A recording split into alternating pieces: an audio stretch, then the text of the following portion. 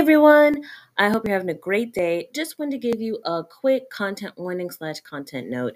In this episode, we do discuss themes around policing and also trauma, specifically the re-traumatizing effect that watching some types of content can have. So I wanted to let you know that that is a part of the conversation, but it is of course not the only part of this conversation. I hope you enjoy it, and if you have any questions, please hit us up on the socials, and I'd love to talk to you more, and we can continue discussing all these themes around the shows and content that we love. Have a great day. Hey everybody, and welcome back to Introspectional. I am super excited for this particular conversation because we are talking about women of color in sci-fi television, but specifically from 2015 up until the present.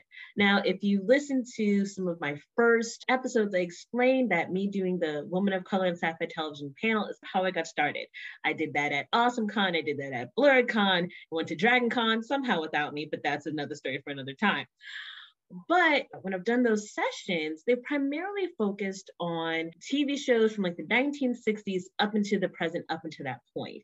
And there's a lot to cover, but there's not a lot at the same time because you're talking about one or two women of color showing up in these types of media per year for a long time, or maybe 5 or 6 as we get into the 90s and the early 2000s.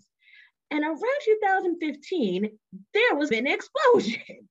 We saw more women of color in sci-fi on the Sci-Fi Channel and on networks and on streaming especially. And that is its own thing, I feel. Yes, an add-on to this long legacy, but also just this new territory that I find is really interesting to investigate.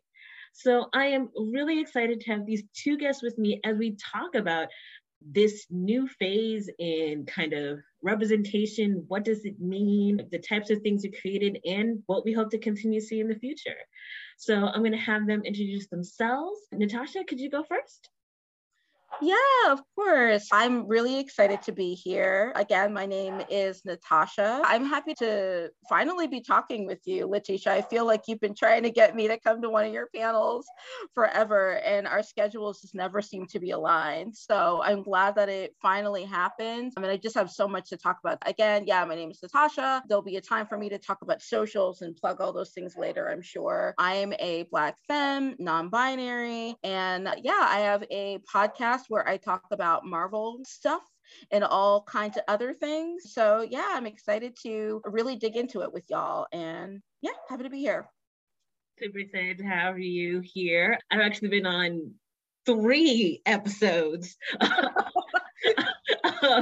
of the Pop Daughter podcast, which one half of the hosting team, Lindsay being the other half. It is always a fascinating conversation. So I am super excited to have her with me. And yes, I've been trying to go for a long time. So I'm like, yes, finally.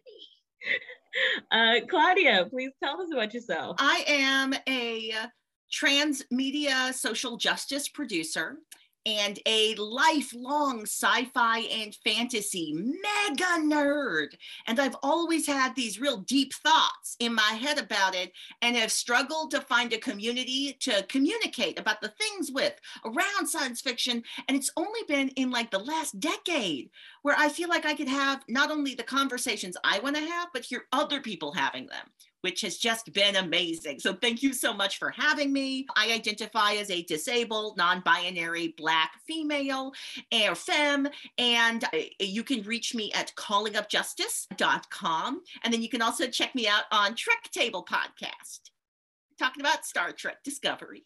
Trek Table Podcast is so much fun. You hear so many unique perspectives. So I highly recommend that podcast. And for me, it puts me in a space where I'm thinking about science fiction more deeply. All right, so my first question to the both of you is, in the past 7 years or so, what has been your favorite depiction of a woman of color in sci-fi fantasy and why? So we're talking 2015 to the present. So I do have 2 characters I would like to name. The first character is actually May, Agent May from Agents of S.H.I.E.L.D. So that's definitely 2015 on, but the show technically starts in 2013. So I was like, I don't know if that's cheating, but I would say that May is probably just like one of my go-to female characters in sci-fi and like in the comic book world. First of all, Agents of S.H.I.E.L.D. was definitely like straight up sci-fi. When you get to the later seasons, they weren't even trying. It went into space. It got wild. Like, I'm telling you, people, if you're just looking for a really good sci-fi show, I even think it's okay to skip the first 2 seasons and just go deep, just go right into the space with them. But anyway, I digress. May, I really loved because she has such a great arc on that show. They really start her off from a place where she's really leaning into some of those tropes that you see with strong women, where it doesn't even feel like this is like a woman or femme character. It feels like it is a male character that they are just giving a female identity to. This is such a standard trope that we see all the time. I think it's something that you in particular see with women of color. But they really allowed May to be a more and more vulnerable character as she opened up, as she built this community, as she became more part of this family. You saw her actually grow and learn and become more emotional through the people and the relationships that she gains. And I was having a conversation actually on my podcast where it was focused on like the women of Star Wars, where it is very rare that we see women allowed to be vulnerable and strong at the same time. I feel like it's either one or other, or we define strength in being like physically strong and there isn't like strength and vulnerability. I just think that May, especially in the later seasons, just was a really beautiful balance of both. And she was just so kick-ass. I just loved watching her fight people. Like, it was really great. You have no idea how many times I've gone onto YouTube just watching scene after scene of May just kicking people's asses. Fighting herself. Do you remember the one where she was fighting? Oh, come on. So good. Some of the best freaking fight choreography. I just really loved her. And have you seen her on Boba Fett? Oh, I could talk. Okay, sorry. Don't get me started. Don't get me started on the Book of Boba Fett. I am a Star Wars person, but May, absolutely incredible. Love her in Agents of S.H.I.E.L.D. Ming-Na Wen, just I've loved her ever since Street Fighter. I feel like she has like the franchises that I love, like not even the trifecta. If there's an EGOT for you are awesome in everything you've ever done and completely beloved, she has earned that. I'm just like, you just need to name it after her for everything that she's done. Here's the thing about so much of her work, and this is also, I think a lot of the stuff is important. The chances of people getting Tonys, Golden Globes, Oscars for any of the sci-fi TV work, even some of the Disney animated work or whatever, super unlikely. Like, they don't touch any of that stuff. Barely anyone can tell you who won the Oscar or Golden Globe 5 years ago. We can all pretty much tell you at least one scene that we remember in Street Fighter. Yep. Like those are the things that stay with people, and yet somehow our society says that those things don't need to be awarded. And I have major questions about that, but I digress. And you said there were 2, Natasha. Okay, the second one I'll be a lot more brief. The second one, I feel like this might be a little maybe controversial, but Regina King's character in Watchmen is another character that I absolutely love. There are aspects of that character I struggle with, and we'll dive into that a little bit more later. But her depiction of Angela, Sister Night, is just so moving. It is a performance that I actually think about all of the time, genuinely. Like, it's one of those things where, again, we have a strong female character who's just allowed to be deeply vulnerable, deeply emotional. And that's actually where she gets a lot of her strength from. For a show that really delves into the trauma of being a Black person and the history that we have to live with as being Black people in this country, she managed to to move into this role in such a way where she was able to really fully own her power as a Black woman while also not being defined by her trauma as a Black woman. It was just such a beautiful and balanced performance. Honestly, anything that Regina King does, but that performance is one that has stuck with me, and I revisit more than I do most shows. But yeah, those would be my two choices. Those are great, and I love that detail. Claudia? This is a fun conversation. So I struggled to give you an answer, partially because I struggle with favorites and picking one, but also because I feel like there's actors that I deeply love, even as I find the cultural productions they are inside of problematic on different levels. For instance, I love Gina Torres in Serenity. Oh, she is so good, but I could never mention that because it's complicated. Also, so many of these actors who I love are always playing an assistant or a helper or a best friend to a centered white person, usually some centered white dude. And I'm like, I'm not sure I like that story. So I'm going to name my girl Sonequa Martin Green. Sonequa Martin Green, Captain Michael Burnham. I love Captain Michael Burnham. I mean, I could name the actress that plays Owu on there is so good as well. Michelle Yeoh is amazing. Oh my God, Michelle Yeoh. Like, we already knew like Michelle Yeoh was a legend of just incredible proportions. But the range she is allowed to have on Discovery, all the characters really, but like JoJo is just so fascinating and hilarious. And there's no reason why, yes, this murderous woman should be that funny. Like, she's freaking hilarious. And also, you just look at her sometimes, you're like, I don't want to say you have a point, but you might.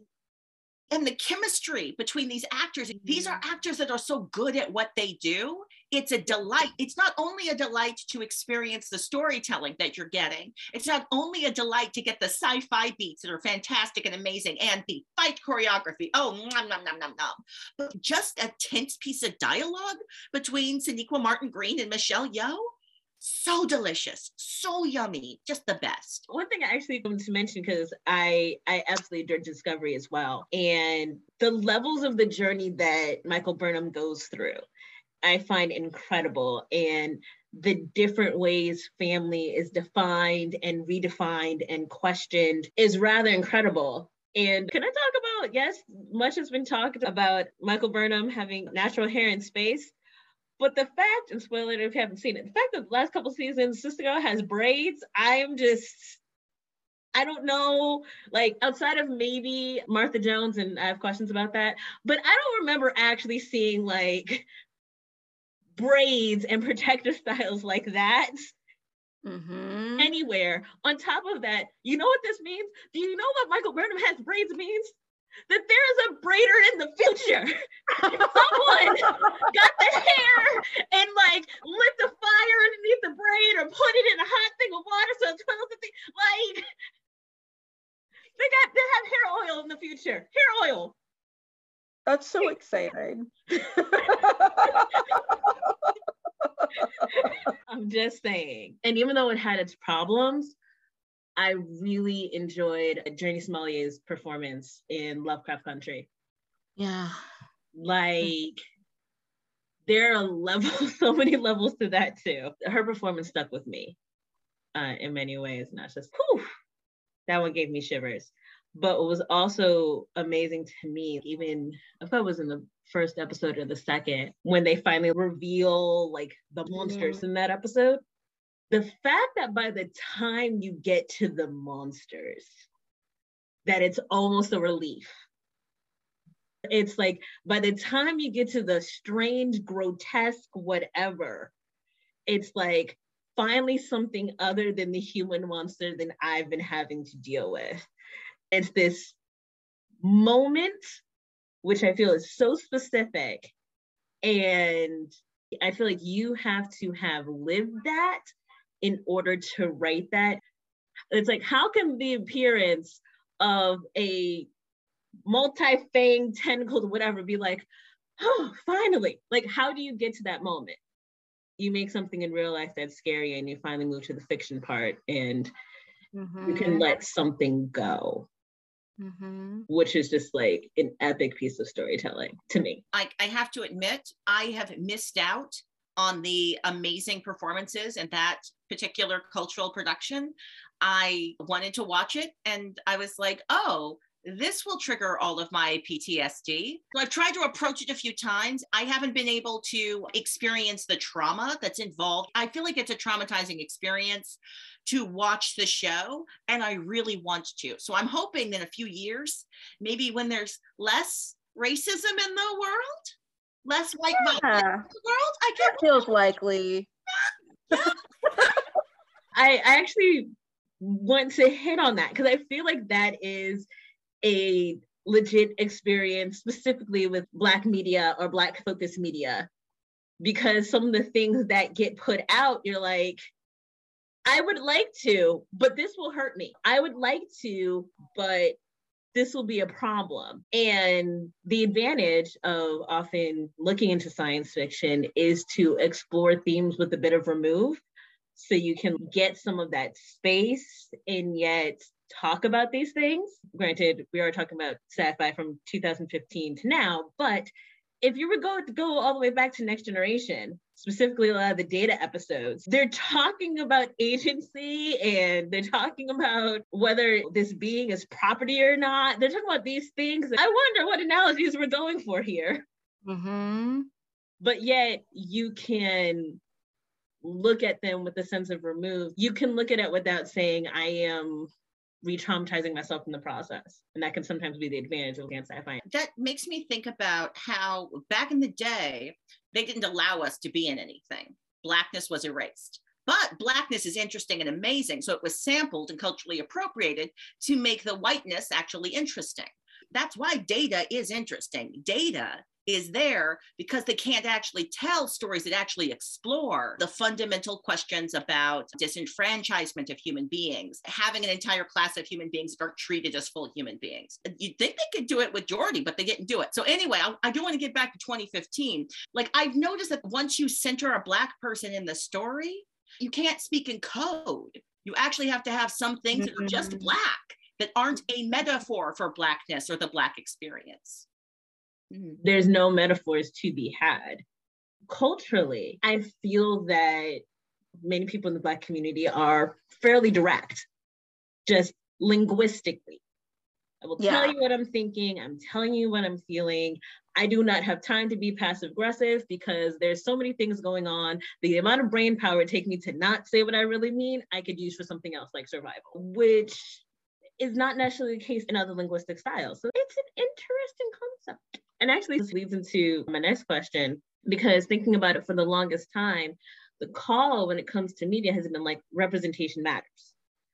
And now it seems to somewhat evolve into like authenticity matters, because even as we're seeing more people of color, I feel like there's even more of a call of, is this person actually a person of color? Is this person actually a Black person? Are we seeing those linguistic markers? Or is this someone who you just put in this role and didn't take into account all of the culture and history that they were bringing to them? So I wonder if that's being pushed, what does that mean if characters of color get quote unquote messier, or if we have more villains? Are people ready for that? Yeah, so I'm going to touch on Watchmen again really quick and say that I know that this is like an unpopular opinion, but I'm actually a pretty big fan of the show Lost. I feel like nobody's willing to say that.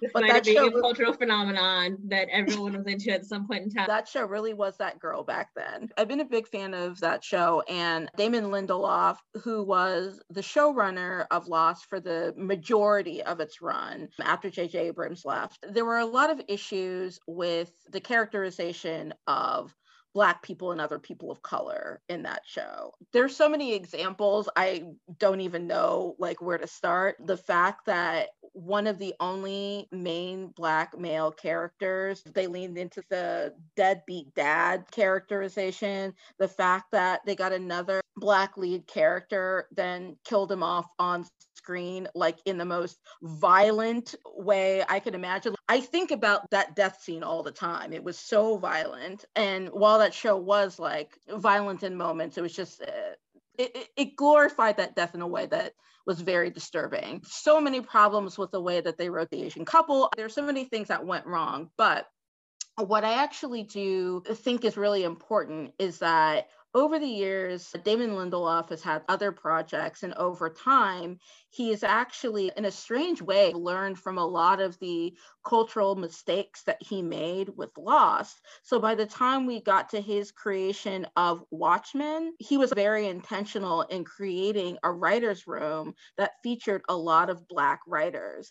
And it was very clear that Black writers were involved because of how Black people were characterized on this show. Now, I will also say that I love the conversation of authenticity and allowing Black people to be villains and to allow them to be complicated people, that we're not putting Black people into one simple archetype or recreating the same types of characters over and over again. But what I worry about is when I look at the conversations that we're having on social media, the commentary that I see in different online spaces, I do think that Black characters and other characters of color are actually critiqued in ways that white characters aren't. When I look at the way that people had so much grace for a lot of other male white-centered Marvel characters, for instance, but the level of dialogue and critique that was like happening around Shang-Chi was frustrating at best, and expecting a level of not perfection, but I think we all know that people of color, Black people in particular, but people of color have to meet a certain threshold of being able to do everything right, to be the best at what we're doing, to always make good choices. And every time our choices are even a little bit faulty, I feel that the critiques are so much harder. And what I worry about in expanding and having more complicated characters, even though I feel like that's necessary, I think that the conversation is going to be hard and toxic for a while still. It doesn't mean that it shouldn't happen, but I think we should be prepared to experience a level of, I don't know if the word is like backlash that I want to use, but I do think that it's going to be harder to excuse the behavior, I guess, if that's the best way of putting it, of people of color who are doing things that many white characters have been doing for many generations in sci-fi TV and movies. Doing for many generations and still beloved. I feel like the villain who we stand for, the villain that we appreciate and say, oh my gosh, they're such a mess, but they're my favorite. Like, having that character be a person of color, to have that character who is that messy upon mess and be someone who's not white. Okay, during the pandemic, I'll admit, I had a Vampire Diaries moment. Are we ready for a Black Damon Salvatore? I don't think so. And yet he gets everything. I'm just saying. To be honest, people love Lando Calrissian, but I don't even think people are ready for a show that totally centers on Lando Calrissian, because it's not just going to be this like fun Black man that is like going around getting into hijinks. He's going to be doing Han Solo shit. And I don't actually think that people are ready to allow Black people to show up in that way without critiquing them to death. This is what you brought up for me. For a long time, we were in a casting paradigm where there can only be one. Now, this is partially economics. They don't want Black people to get paid. You're not going to have a Black lead because the lead gets paid the most. And also that the cultural production is reinforcing ideas about whiteness, which is why you can have sexy, evil white dude. Why? Because American culture wants us to have really good feelings about sociopathic white dudes with lots of power. They want us to feel so good about them. They want us to be like, oh my gosh, you're being genocidal and destructive, but you're so sexy and hot. I hope you get with Ray. Like that is the thing, right, in American culture. So that's why, and this is the Spike versus Killmonger paradigm, or the Damon versus Killmonger paradigm. they will give us characters that are sexy, brilliant, that have an amazing argument, and then they will make sure that character does something so awful and horrible that we will have to write off everything good about their argument. Killmonger is persuasive, except that he kills his Black female partner. I don't remember the name of that actress, but I was excited because I was like, I wonder what she's going to do. What's going to happen with, oh, she was a prop for the narrative to force us to hate him and to also dismiss all of his arguments and go for the more centrist politics of Black Panther. Okay, all right, Hollywood. I can't forget that Marvel at its core is imperialist storytelling. I am here for it and I love it, but it is what it is. Yeah, the imperialist storytelling of Marvel is just so wild. I don't know if you watched Falcon and the Winter Soldier, but when I tell you the end of that show, There's a difference. There's the end of that show, and then there's the end of that show. These are two separate endings. One I enjoy and I like very much, and one I have many questions about. So you got to be clear. Okay, what I am talking about is the show did a really clear job of presenting John Walker as this sociopathic, violent, this sort of flag waving guy. And what was really wild to me is they really presented him as such an extreme antagonist to the two protagonists of that story, one of them being a Black man in America. And the fact that, one, at the end of all of this like antagonistic back and forth, they were like chummy by the end of the story for literally no reason. Nothing had substantially changed. John Walker hadn't really adjusted any of his behavior or how he was showing up. And yet everybody just pretended that everything that had happened for the last 7 episodes had not happened. I thought I had missed an episode somewhere. Like, it was so wild. And then the pinnacle for me was at the end of it. I love what you're saying about needing to present like these Black revolutionary type characters as a problem, as there's like against what we should be striving for or what we should be trying to be. And the character of Carly, who her motivations were very like weird, whatever, writing issues. But like at the core of what Carly was trying to communicate was a large inequity, a violent inequity that existed. And how she was dealt with at the end of that story is wild. And the fact that Sam's big moment in dealing with that at the end was to give this moderate neoliberal like speech at the end where Captain America is a cop. like the fact that he was just like, yeah, let's all just sit in a room together, let's all just be friends, guys. Like, he is a cop, and like he is so pro-military. It is wild. It was wild to me how they had presented that. And then at the end, where he takes like the other Black super soldier we're presented with, and he's perfectly happy by seeing that there's a little display case for him in a museum. And he's just, oh, wow, I'm so glad I'm getting this recognition in this museum. That's really all I needed, was the inference and like what we were seeing in that scene. Like, what I'm trying to say is, there is a very sinister way in which Marvel moves and how they like present their stories. And while I love Marvel, I have a whole fucking podcast devoted to talking about Marvel. I think it's really important that we are talking about how these things exist in our media, because that's how we get better writing rooms. And that's how we like push studios to do a better job of representation behind the camera. But I also have something to add really quick, because we're literally talking about double consciousness in reference to the media that we consume. Yeah. Which I think is utterly fascinating. This idea, I'm able to appreciate what I'm watching on a just tell me a story and I'm along for the ride level. At the same time, I am watching it under the context of this is how this would operate in the world that I actually live in. Yep. And not only how the actual story would operate if it was real, but also this is how this story is actually operating in the world that I am in. And so it is this like multi-level understanding of story, which only certain people have to do. Also, what I find interesting is that I know me when I enjoy various Prince media, it's like I have to turn on and off certain dials.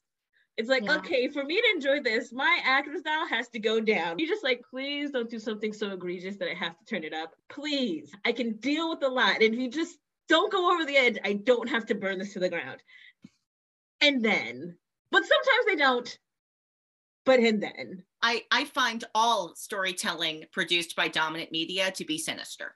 So it means that I'm watching it and enjoying what I can enjoy because I want to be a part of the world and enjoy things. But I'm the person who's just like, this is so good. It's also the devil, but it's so good. And that's what it is to live in this country. My opinions are a little extreme, but I can tell when a white person wrote a storyline and a black person cleaned up the word so it sounded plausible. It used to be it was only white people in the room, so you could really tell when a white person was writing words for a black person to perform. And now the rooms are often mixed. I feel like I'm saying the same thing, but I'm loving the storytelling coming out of Star Trek Discovery. It feels like that's a room that's having some battles, where there's some people who were like, oh, we could get away with doing this. And it could look like we are serving a black audience when actually we're serving what the white people in the writer's room really want to have happen, what the white producers really want to have happen. And it feels like there's enough black producers with power and also like enough aggregate numbers of us there. It's not just two writers in the room, two black people trying to hold the line who have precarious job positions.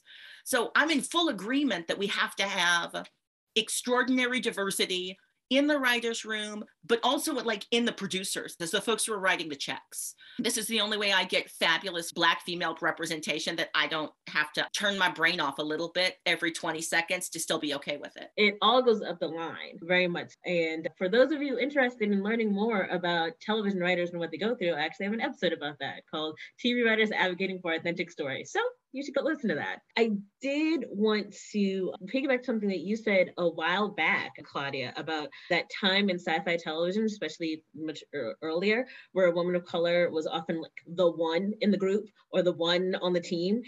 And now I'm seeing more fantasy, particularly books, not always TV and media, but I'm seeing more women of color in community. And what do you think being in community versus being someone isolated from one culture changes in the storytelling? Can you help me find another science fiction property to reference other than Star Trek Discovery that has Black women or multiple groups of women of color in community? Fast Color, I would say Lovecraft Country. Black Lightning on the DVD. Okay. Yeah. Naomi, which is just started, but Naomi still full counts. It's really good. I like it. Just started it. It's really good. Batwoman. Look, it counts. There's more than one.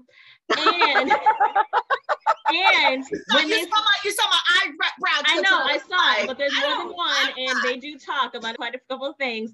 And okay, wait. Okay, does it took them a while to have more than one Black woman on Flash. Flash? It took. Okay, what? I have a specific Candace Patton question toward the end, but if we want to talk about, okay, you can literally see like Iris West trajectory from the beginning of Flash till now, like crosses this entire time period of we're gonna just throw this Black actress on there and see what happens and leave her to the wolves, to wait, you mean we actually have to consider this person? Oh, we actually have to consider the storyline? Oh, we actually have to consider their culture? Oh, you need more than one person? Oh, they need to actually have a plot and actually their own storyline? Oh, they need to have agency?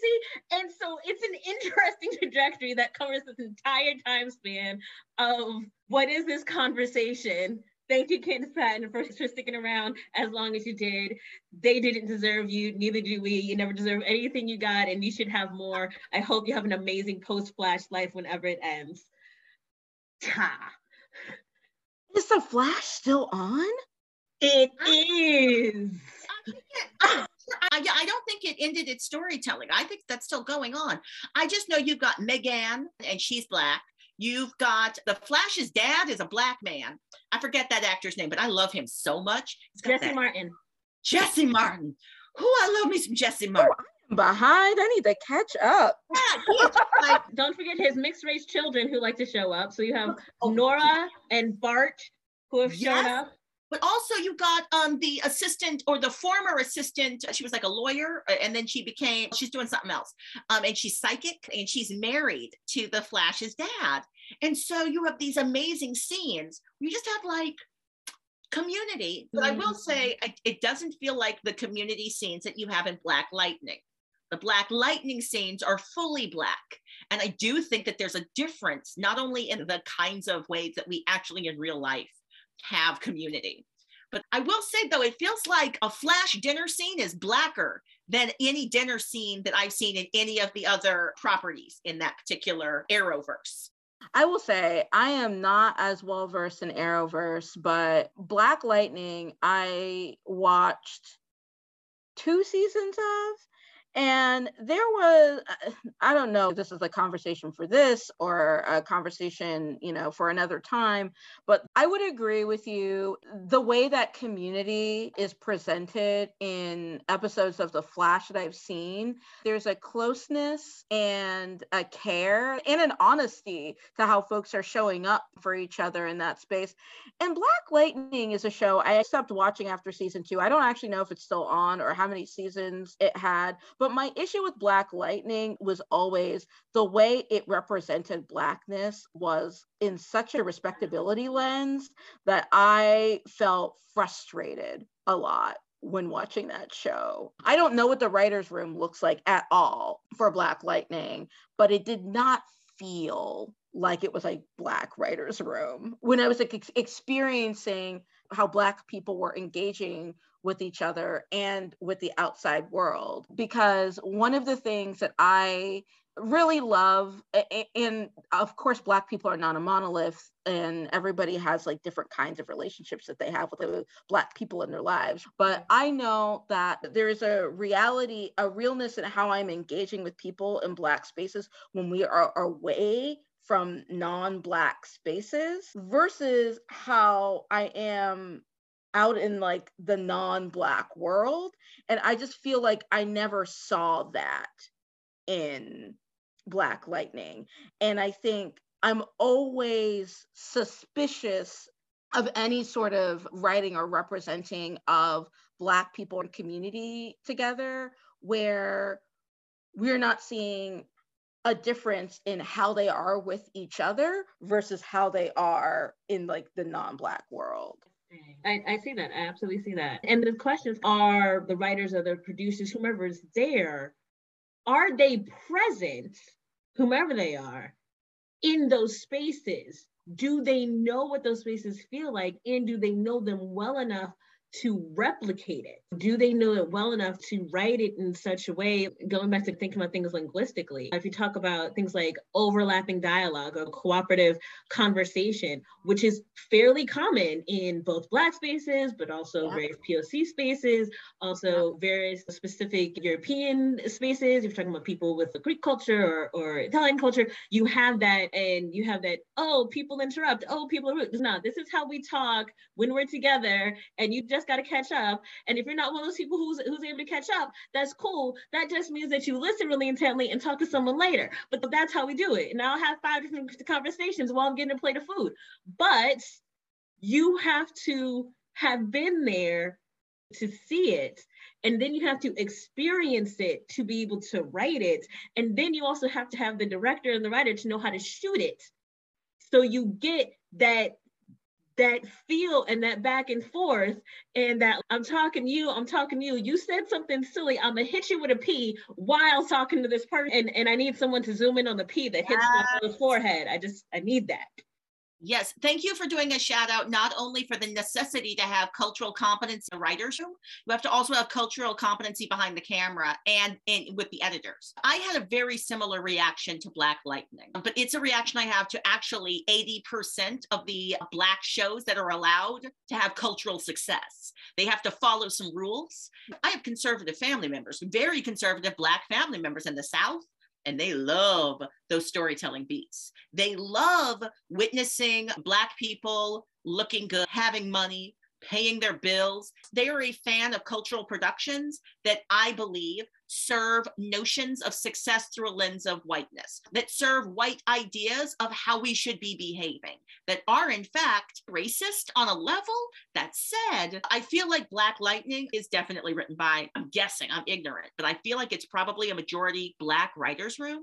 But I am guessing that the executives in charge of making the choices, they are serving some people who have racist notions about what is and what shouldn't be. It reminds me of Sleepy Hollow and how they made the choices on Sleepy Hollow and didn't think it was going to destroy their show. Like, they destroyed the bag, because I was watching that show. I was like, I'm going to be here for you, girl. I don't care who the skinny white man is. I will learn to love him. 100%.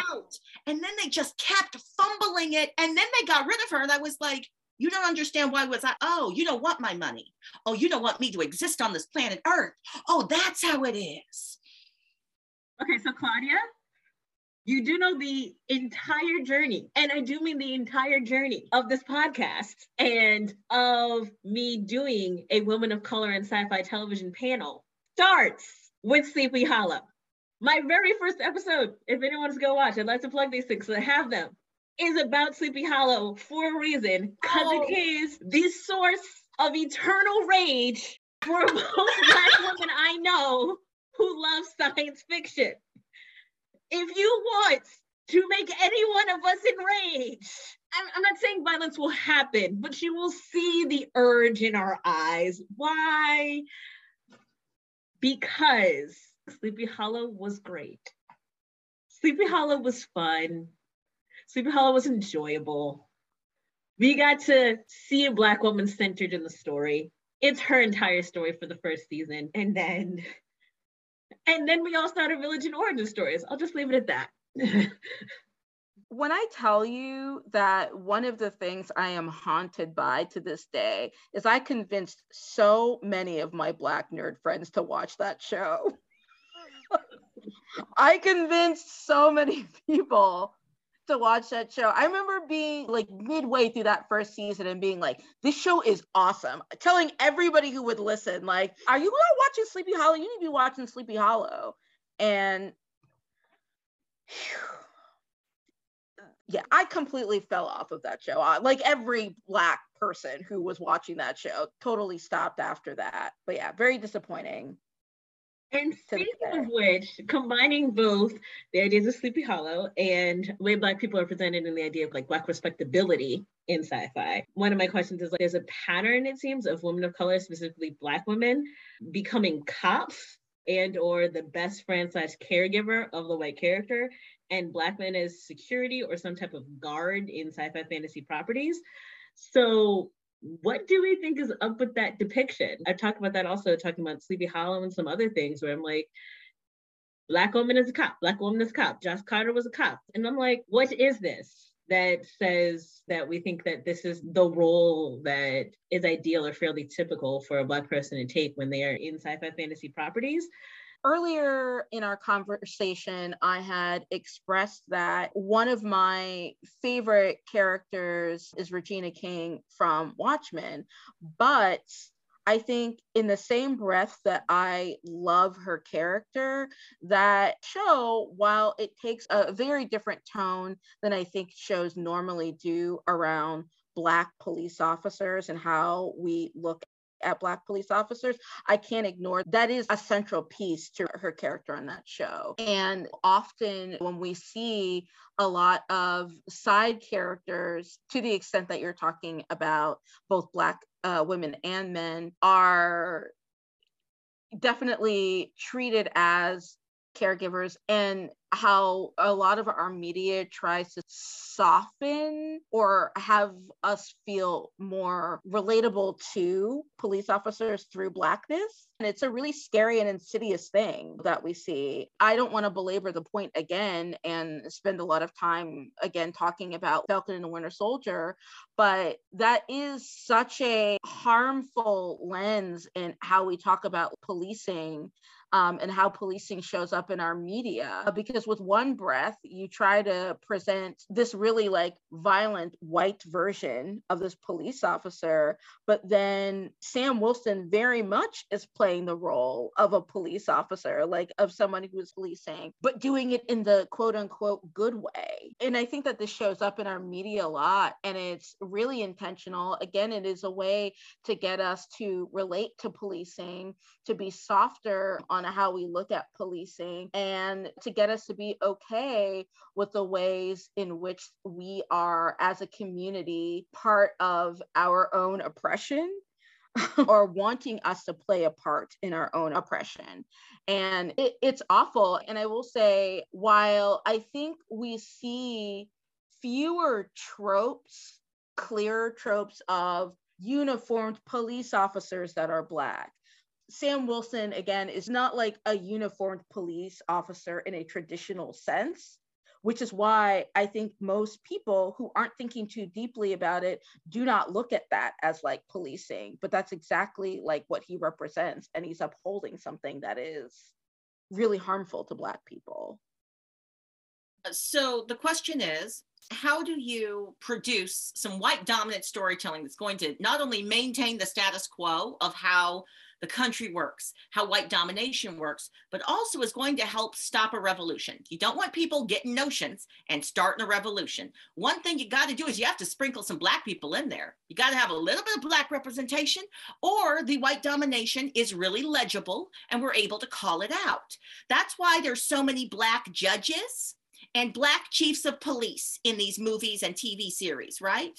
This is propaganda. This is also statistically not reflective of reality. So it's bananas that you see so many Black judges, Black chiefs of police, but that allows you to cast that person and then not actually have them in the story very much. It allows you to have the feeling of honoring and having that character, that actor in there, but actually, how much were they actually impactful in the story? And also, what's the story they're really telling? The story they're telling is, well, actually, the criminal justice system is run by Black people, mostly, who really like it and want to maintain it. It's toxic and weird, but there's a reason why. The characters we get to play are the characters we get to play. They're the characters that are maintaining the mythologies of white domination. They're the characters that are the caretakers. I'm thinking of the show Fringe, where Jessica Nicole, she was Astrid. Oh, yeah. Astrid. I love that actress. She's a fabulous actress by herself already, but I have such a fondness and appreciation for the character. But also, again, I can really enjoy it if I turn off the piece of my brain that goes, so they made sure to have this one mammy character just taking care of everybody, caring for everybody, never caring for herself. At one point, you get kind of a sneak into her character's life after 4 or 5 seasons. After many seasons, you got to have her be a full character. I feel like that's the pattern. That's why, okay, WandaVision. This is one of my anger points with all of comic books, because Captain Marvel was a Black woman. Captain Marvel was a white man, and then they were like, let's make her a Black woman. And it was like excitement. And then the people in charge were like, you know what? That's not a good idea. So let's just change the character and give her weird powers. And then they kept doing that. They kept changing the name of the character. So as an audience member, as a comic book reading audience member, it was hard for me to find her because her name kept changing. So now you've got Monica Rambeau. I am so jazzed that she's in this TV show. I'm watching it. I'm on the internet making all kinds of wrong-headed guesses about what's going to happen and what's really happening and why it's in the show. In the end, I was mad. I was mad because they didn't give her an amazing fight. They had her protecting pretend white children. They weren't even real. They were imaginary white children. Put yourself in a hard way for imaginary whiteness. And then she doesn't get thanked. She just gets her butt beat. And then the white woman I had issues. I wanted her to have her own story. And I was mad that the story that she was in was actually a white woman's story. And she was just there to make it more interesting. And actually, she was there to make sure I would watch it.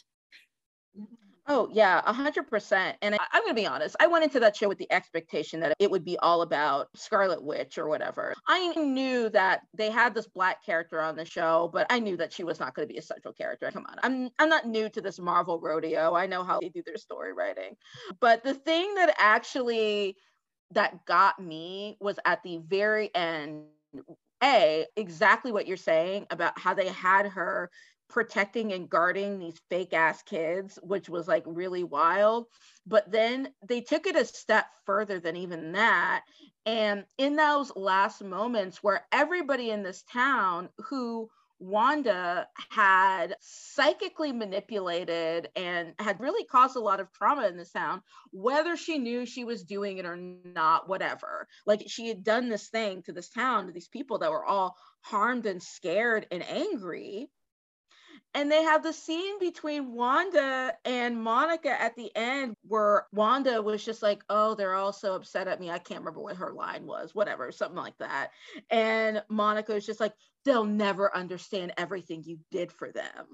I was like, what? Why would you have her say that?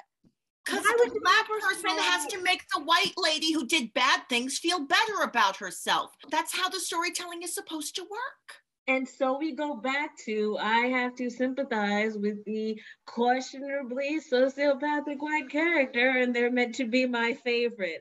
I'm just saying, yeah, I'm seeing patterns.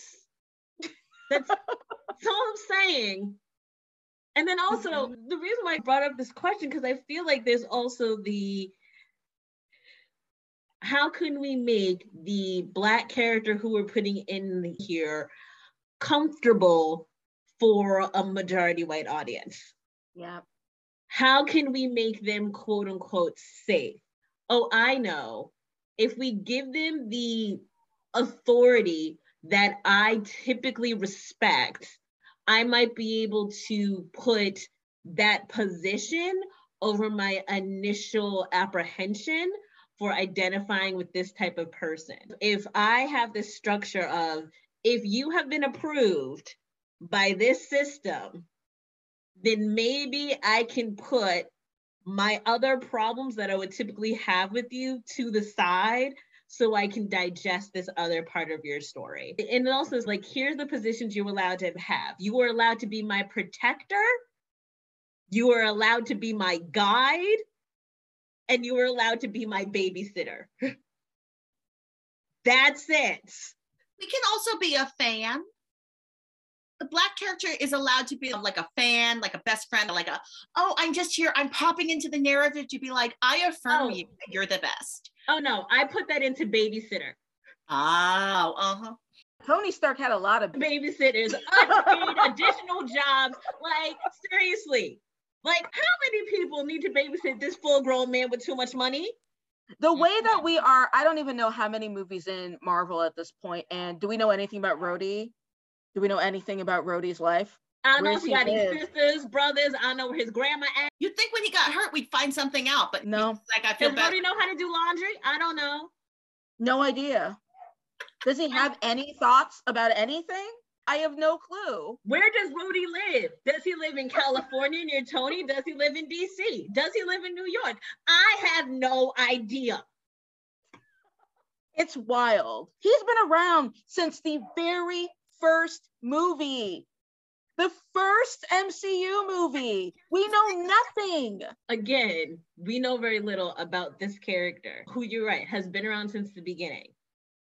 So there's this question of, when, honestly, we're talking specifically Black characters right now, what would it take for the stories that we hear, the stories that we're told, to feel more fully rounded than they actually are right now? I love this conversation we've had, because I just had a discovery that I hadn't thought about before, which is much of the storytelling and the way the projects are chosen and the way they're cast, it's all designed around white comfort. It's all designed to serve the most racist audience member. They're like, okay, we're going to put a Black person in here. How do we make the most racist white person okay with this?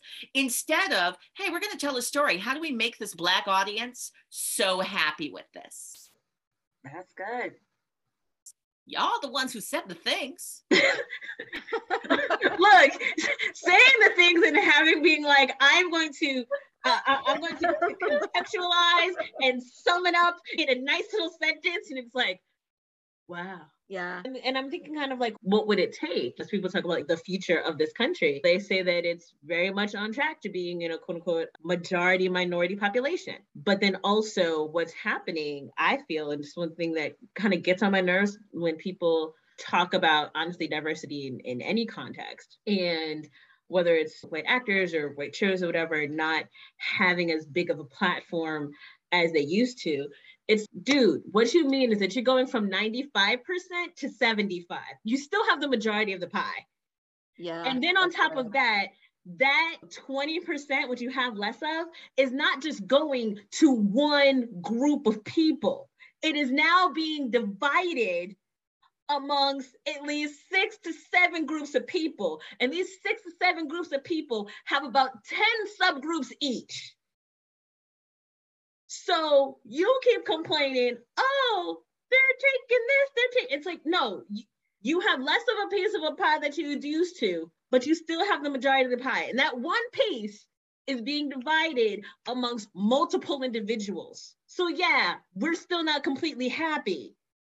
Can I do a shout out for another Star Trek property? I'm such a Trekkie. Lower Decks. Lower Decks. Oh my God, Lower Decks. We have got a Black captain and her Black daughter. Like, it's a Black protagonist. And their vibe, I gotta say, it's set in the future. I will watch this show because it's one of the shows I can watch where I'm not going to receive trauma.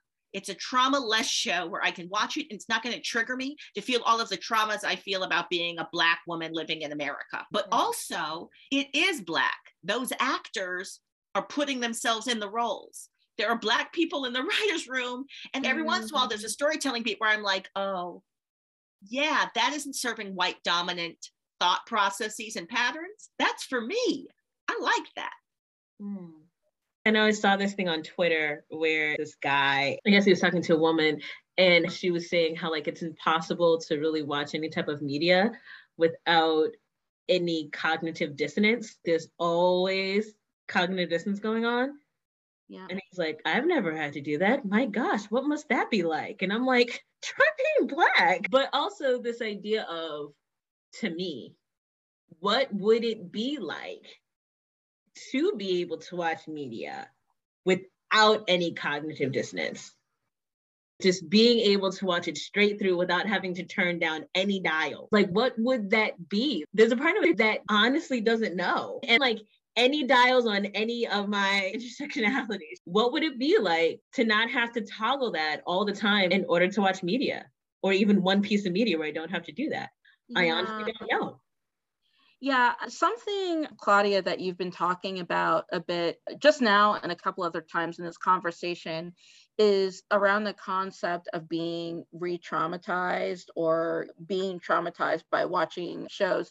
And I think I have a similar opinion because I feel like a lot of Black centered shows, whether they have a white writer's room, a Black writer's room, or multiple different people behind the camera who are Black, I feel like 9 times out of 10, the storytelling is focused on Black trauma. And what I think for me, I am looking forward to seeing is I just want to see Black people being on adventures unburdened. That's actually like what I want to see.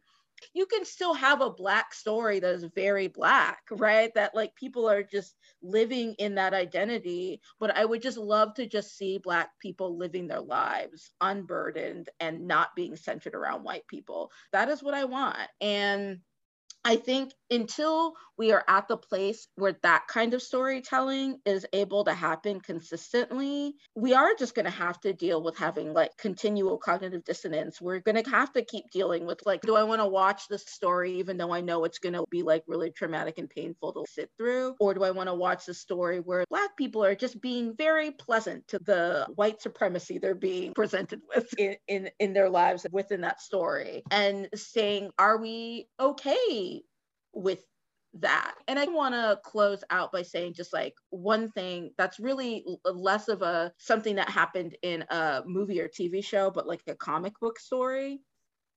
I was actually just talking about the Civil War II comic book story in Marvel, and I'm not going to get into the whole plot of what happens in that storyline, but basically Captain Marvel, the white one, has this whole thing where she has decided that Miles Morales as Spider-Man, our Afro-Latinx Spider-Man, is a danger basically like to the world and to superheroes or whatever, and goes on this mission basically to apprehend and kill this child. And that is like literally the whole plot, because some people think that she's right, some people think that she's wrong.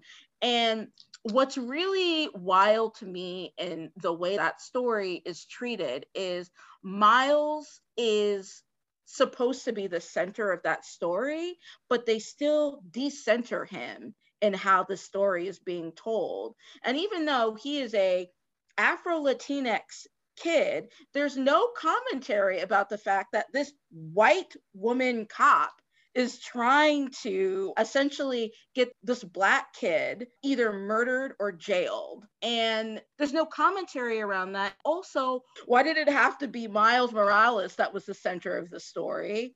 And why did this have to be the story that he centered in this huge team superhero story? I think that's what I'm trying to get at. It was both about Black trauma and not about Black trauma at the same time. And I just don't want to see that kind of storytelling anymore. And of course, the whole story was written by a white man. It was edited by a white man. So none of this should be surprising. But I guess like a story in which Black trauma is a part and not a part of a conversation, of a story that was like so big and important in the comic book space at the time, was just a bummer. And would love to see a world where we just see Miles Morales just living his life, like swinging through the streets and just happy. That's what I want. I had a beautiful experience that does make me feel like we are moving into a better, I do think that we're having progress. And I think it's because, frankly, I think there are more Black people who are making choices. And I also think there's more of an awareness that we're actually a gigantic dominant audience member group and that we need to be served better. So I remember when the casting came out for Wrinkle in Time, there was a piece of my heart that sang, because when I read Wrinkle in Time, I read the girl character as a Black person. I read the entire Foundation series when I was in high school, very mad that it ended on a cliffhanger. And I read myself into the stories. I would pick a character and just go, all right, in my head, this character's a Black person. Now, no, I did this with all the stories. I did this with C.S. Lewis. It didn't make sense what I was doing. Like with C.S. Lewis, I was not picking the racist character he decided was supposed to be the avatar for Blackness. I was picking the character that I was like, oh, I'm reading this through the eyes of Lucy, because that was the age range I was in when I was reading it. So when they made Foundation into a TV show, they made the character that I had imagined as Black, they cast it with a Black actress. And it was gigantic. And the universe wasn't just there's one piece of pepper in a salt mill. It's a vision of the future that has lots of people who look a lot of different ways. It felt like the story I was observing wasn't one that was telling me implicitly, oh yeah, in the future, you don't exist. In the future, all this stuff that's happening now worked and you're not here. So there's a chill I get when I watch cultural productions that are fully white. They chill me to the bone, because at their heart, I feel like they're making a promise that's a very dangerous and scary promise. So I liked Foundation. I'm going to keep watching that show. I liked it.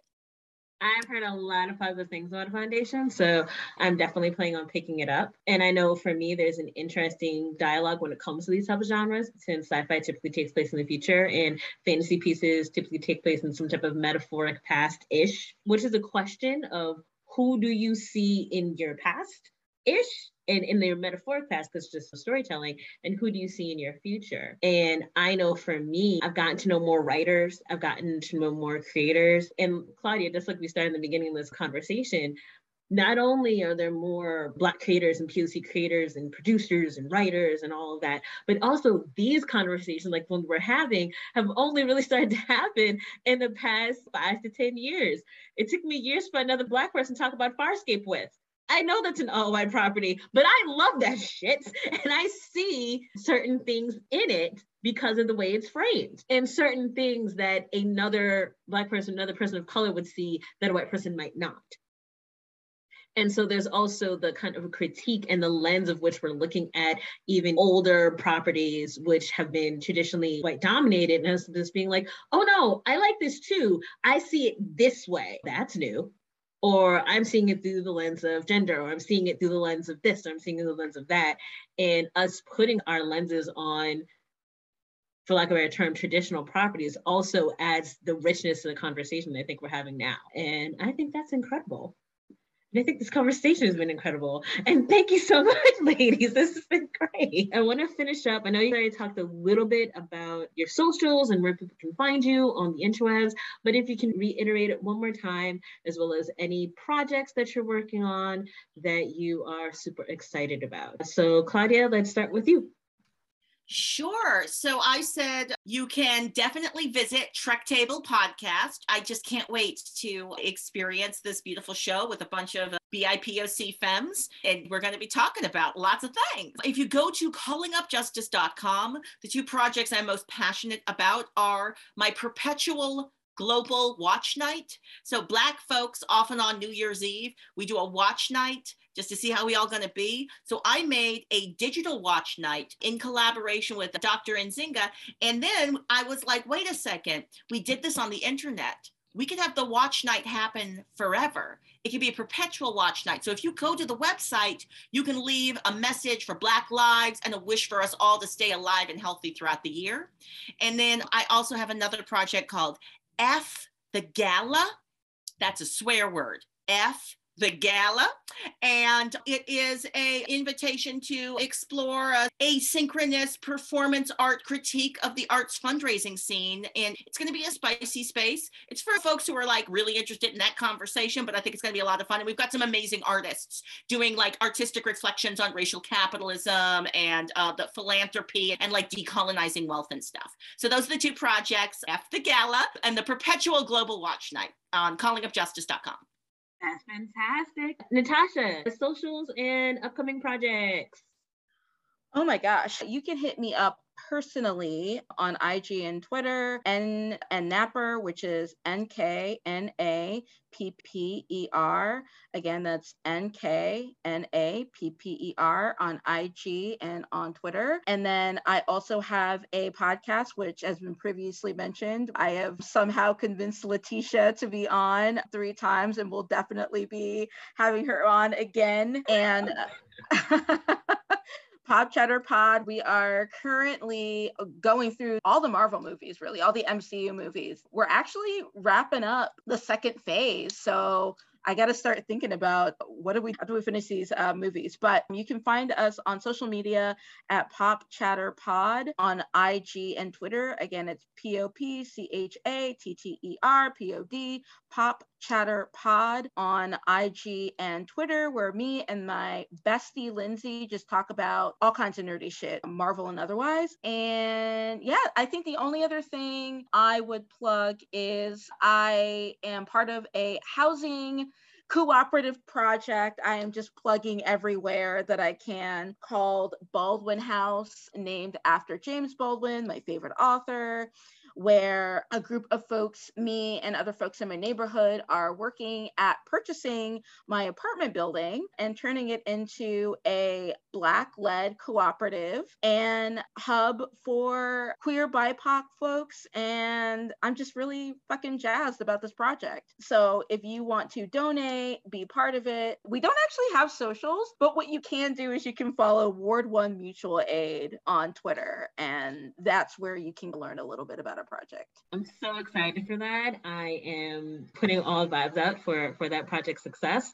Also, general note to all people listening, yes, you should support Ward 1 Mutual Aid, but also mutual aids organizations in your area, mutual organizations in other people's area. Mutual aid helps us survive. And so that should always and forever be on your radar. But specific shout out to Ward 1 Mutual Aid. So thank you so much for bringing this to our attention. Yeah, of course.